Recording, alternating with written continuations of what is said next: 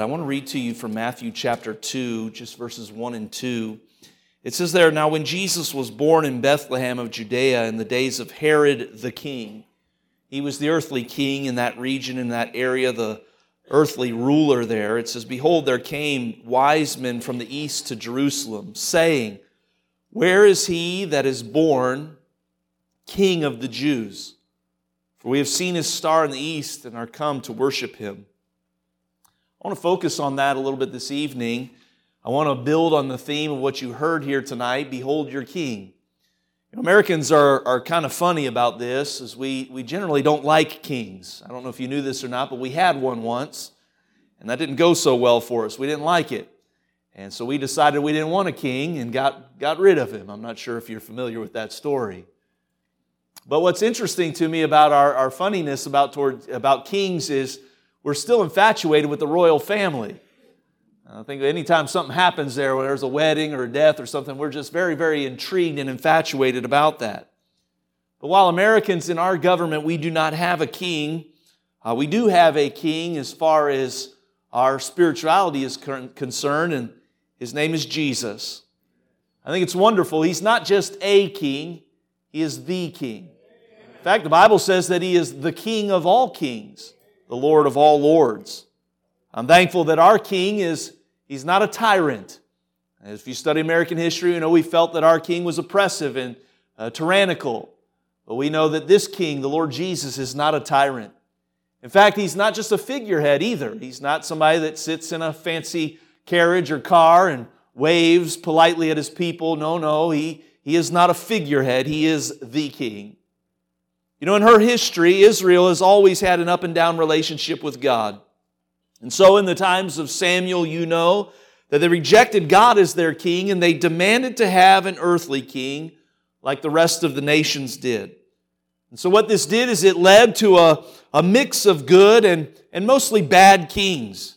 And so for centuries, the Jewish people anticipated the arrival not just of a king, but of a special king through the lineage of David.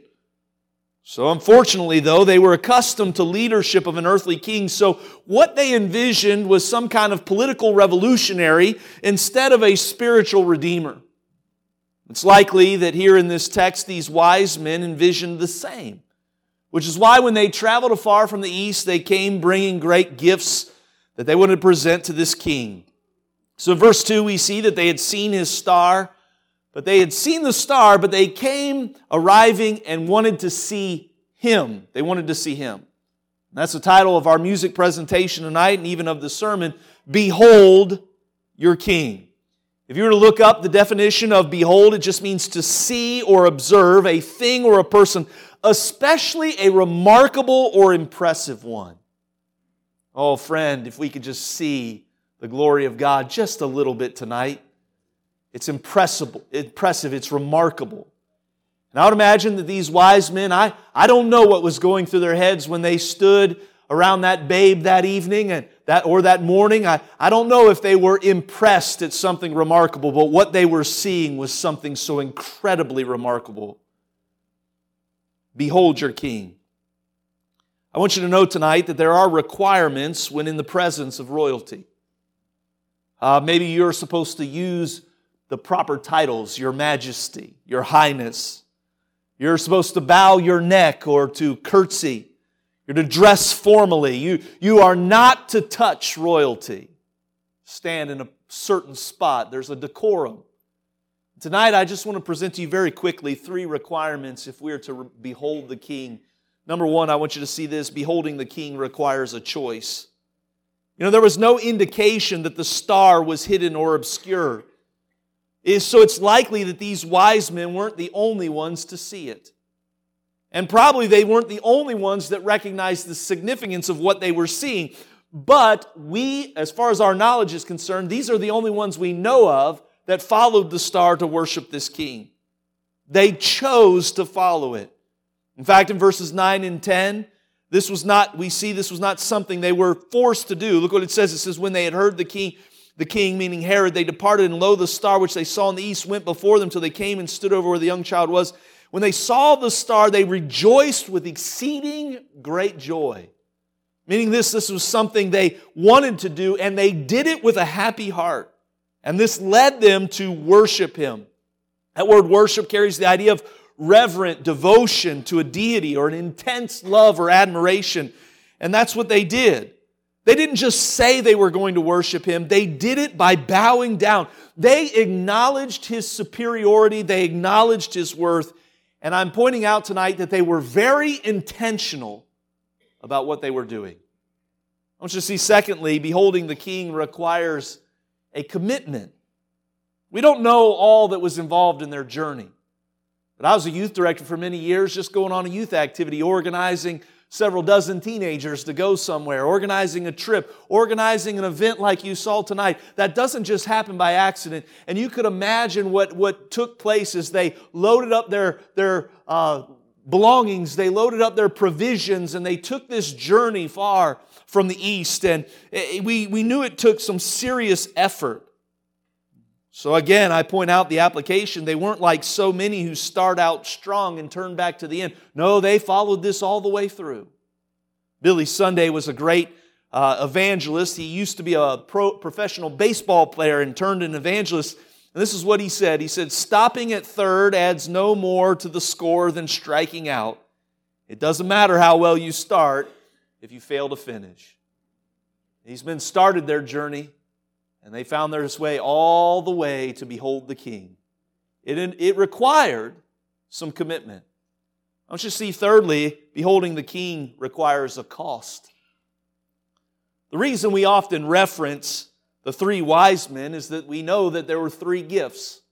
Now, it's very likely there could have been more than three wise men, but we just know there were three gifts, and so we recognize three wise men.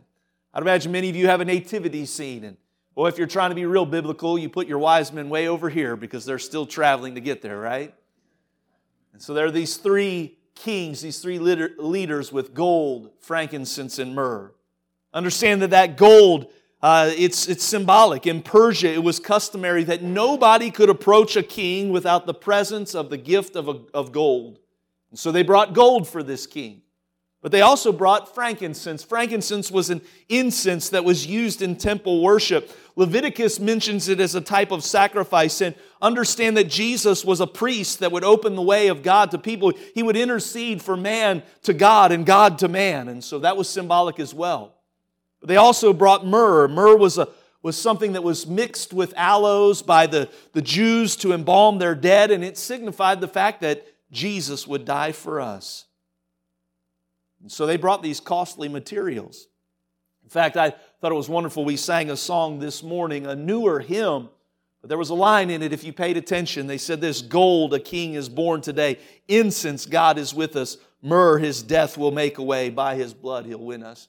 So it was very costly what they gave to Him. But understand, it did not just cost their resources. It also cost them their time. It cost them their safety. But they were willing to pay that price to behold their King. I want to quote to you missionary C.T. Studd. C.T. Studd came from a family of wealth and prominence. He was very well known in his nation as almost a celebrity. And he gave up his wealth and his fame to become a missionary in China. And this is what he said: "If Jesus Christ be God and died for me, then no sacrifice can be too great for me to make for Him." Friend, if we're going to see God tonight, if we're going to behold our King, I remind you, it will cost us something. Well, we have not beheld Him with our eyes, but one day we will. Don't you love the words of our Lord? He said that, people that have seen me, they're blessed, but more blessed are those that see Him by faith. But I'm going to be thankful for the day, and I'm sure you are too, when our faith will become sight. And I quote to you the great scripture from the book of Philippians that the Apostle Paul wrote by the inspiration of the Holy Spirit when he said, "Wherefore God also hath highly exalted Him and given Him a name which is above every name, that at the name of Jesus every knee should bow, of things in heaven and things in earth and things under the earth, and that every tongue should confess that Jesus Christ is Lord, to the glory of God the Father." What a great King we have. I was thinking about that theme, behold your King. And we are able to behold Him through the pages of Scripture and the power of the Holy Spirit. But I was thinking of a sermon that I heard many years ago. It was by an African-American pastor named S.M. Lockridge. And I thought about reading to you his sermon entitled, My King. But I cannot preach it or proclaim it the way he did. So I'm going to play a brief excerpt from that sermon, and I want you to think of the glories of the King this choir was singing about tonight. He's a king of the Jews. That's a racial king. He's a king of Israel. That's a national king. He's a king of righteousness. He's a king of the ages. He's a king of heaven. He's a king of glory. He's a king of kings, and he is a Lord of lords. Now that's my king. Well, I wonder if you know him. Do you know him? Don't try to mislead me. Do you know my king? David said the heavens declare the glory of God, and the firmament showeth his handiwork. My king is the only one whom there no means of measure can define his limitless love. No far-seeing telescope can bring into visibility the coastline of his shoaly supplies. No barriers can hinder him from pouring out his blessing. Well, he's enduring the storm. He's entirely sincere. He's eternally steadfast. He's immortally graceful. He's imperially powerful. He's impartially merciful. That's my king. He's God's son. He's a sinner's savior. He's the centerpiece of civilization. He stands alone in himself. He's august. He's unique. He's unparalleled. He's unprecedented. He's supreme. He's preeminent. Well, he's the loftiest idea in literature. He's the highest personality in philosophy. He's the supreme problem in high criticism. He's the fundamental doctrine of true theology. He's the cardinal necessity of spiritual religion. And that's my king. He's the miracle of the age. He's the superlative of everything good that you choose to call him. Well, he's the only one able to supply all of our needs simultaneously. He supplies strength for the weak. He's available for the tempted and the tried. He sympathizes and he saves. He guards and he guides. He heals the sick. He cleanses the lepers. He forgives sinners. He discharges debtors. He delivers the captives. He defends the feeble. He blesses the young. He serves the unfortunate. He regards the aged. He rewards the diligent, and he beautifies the meek. Do you know him? Well, my king is a key of knowledge. He's a wellspring of wisdom. He's a doorway of deliverance. He's a pathway of peace. He's the roadway of righteousness. He's the highway of holiness. He's the gateway of glory. He's the master of the mighty. He's the captain of the conquerors. He's the head of the heroes. He's the leader of the legislators. He's the overseer of the overcomers. He's the governor of governors. He's the prince of princes. He's the king of kings. And he's the Lord of lords. That's my king. Yeah.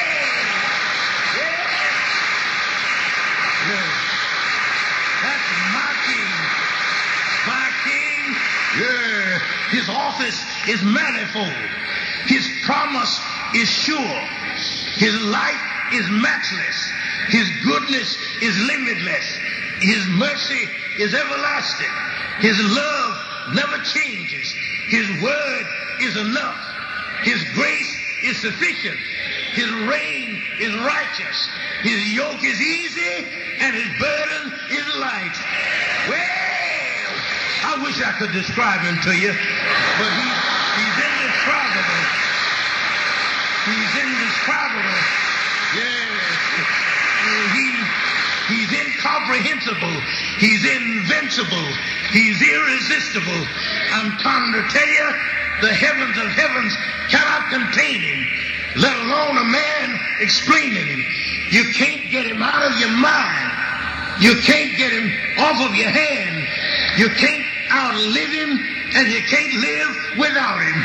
Well, Pharisees couldn't stand him, but they found out they couldn't stop him. Pilate couldn't find any fault in him. The witnesses couldn't get their testimonies to agree. Herod couldn't kill him. Death couldn't handle him, and the grave couldn't hold him. That's my king. Yeah! He always has been, and he always will be. I'm talking about he had no predecessor, and he'll have no successor. There was nobody before him, and there'll be nobody after him. You can't impeach him, and he's not going to resign. That's my king. Praise the Lord. That's my king. Thine is the kingdom, and the power, and the glory. Well, all the power belongs to my king. We around here talking about black power and white power and green power, but it's God's power. Thine is the power. Yeah. And the glory. We try to get prestige and honor and glory for ourselves, but the glory is all his. Yes. Thine is the kingdom and the power and the glory forever and ever and ever and ever. How long is that? And ever and ever and ever and ever. And when you get through with all of the forevers, then amen.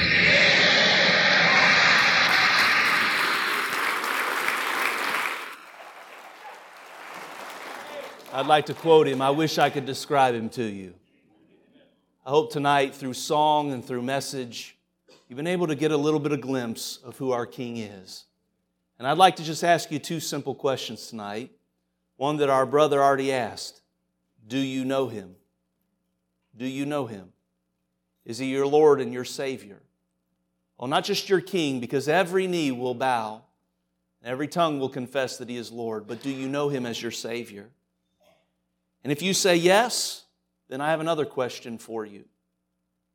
What would our lives look like if we stopped treating Jesus just as a role model and started serving Him as our King?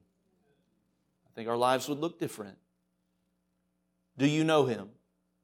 Some of you might say, I do not know Him. I want to introduce you to Him tonight. You can leave here with your faith and trust in Jesus Christ, knowing Him as your Savior.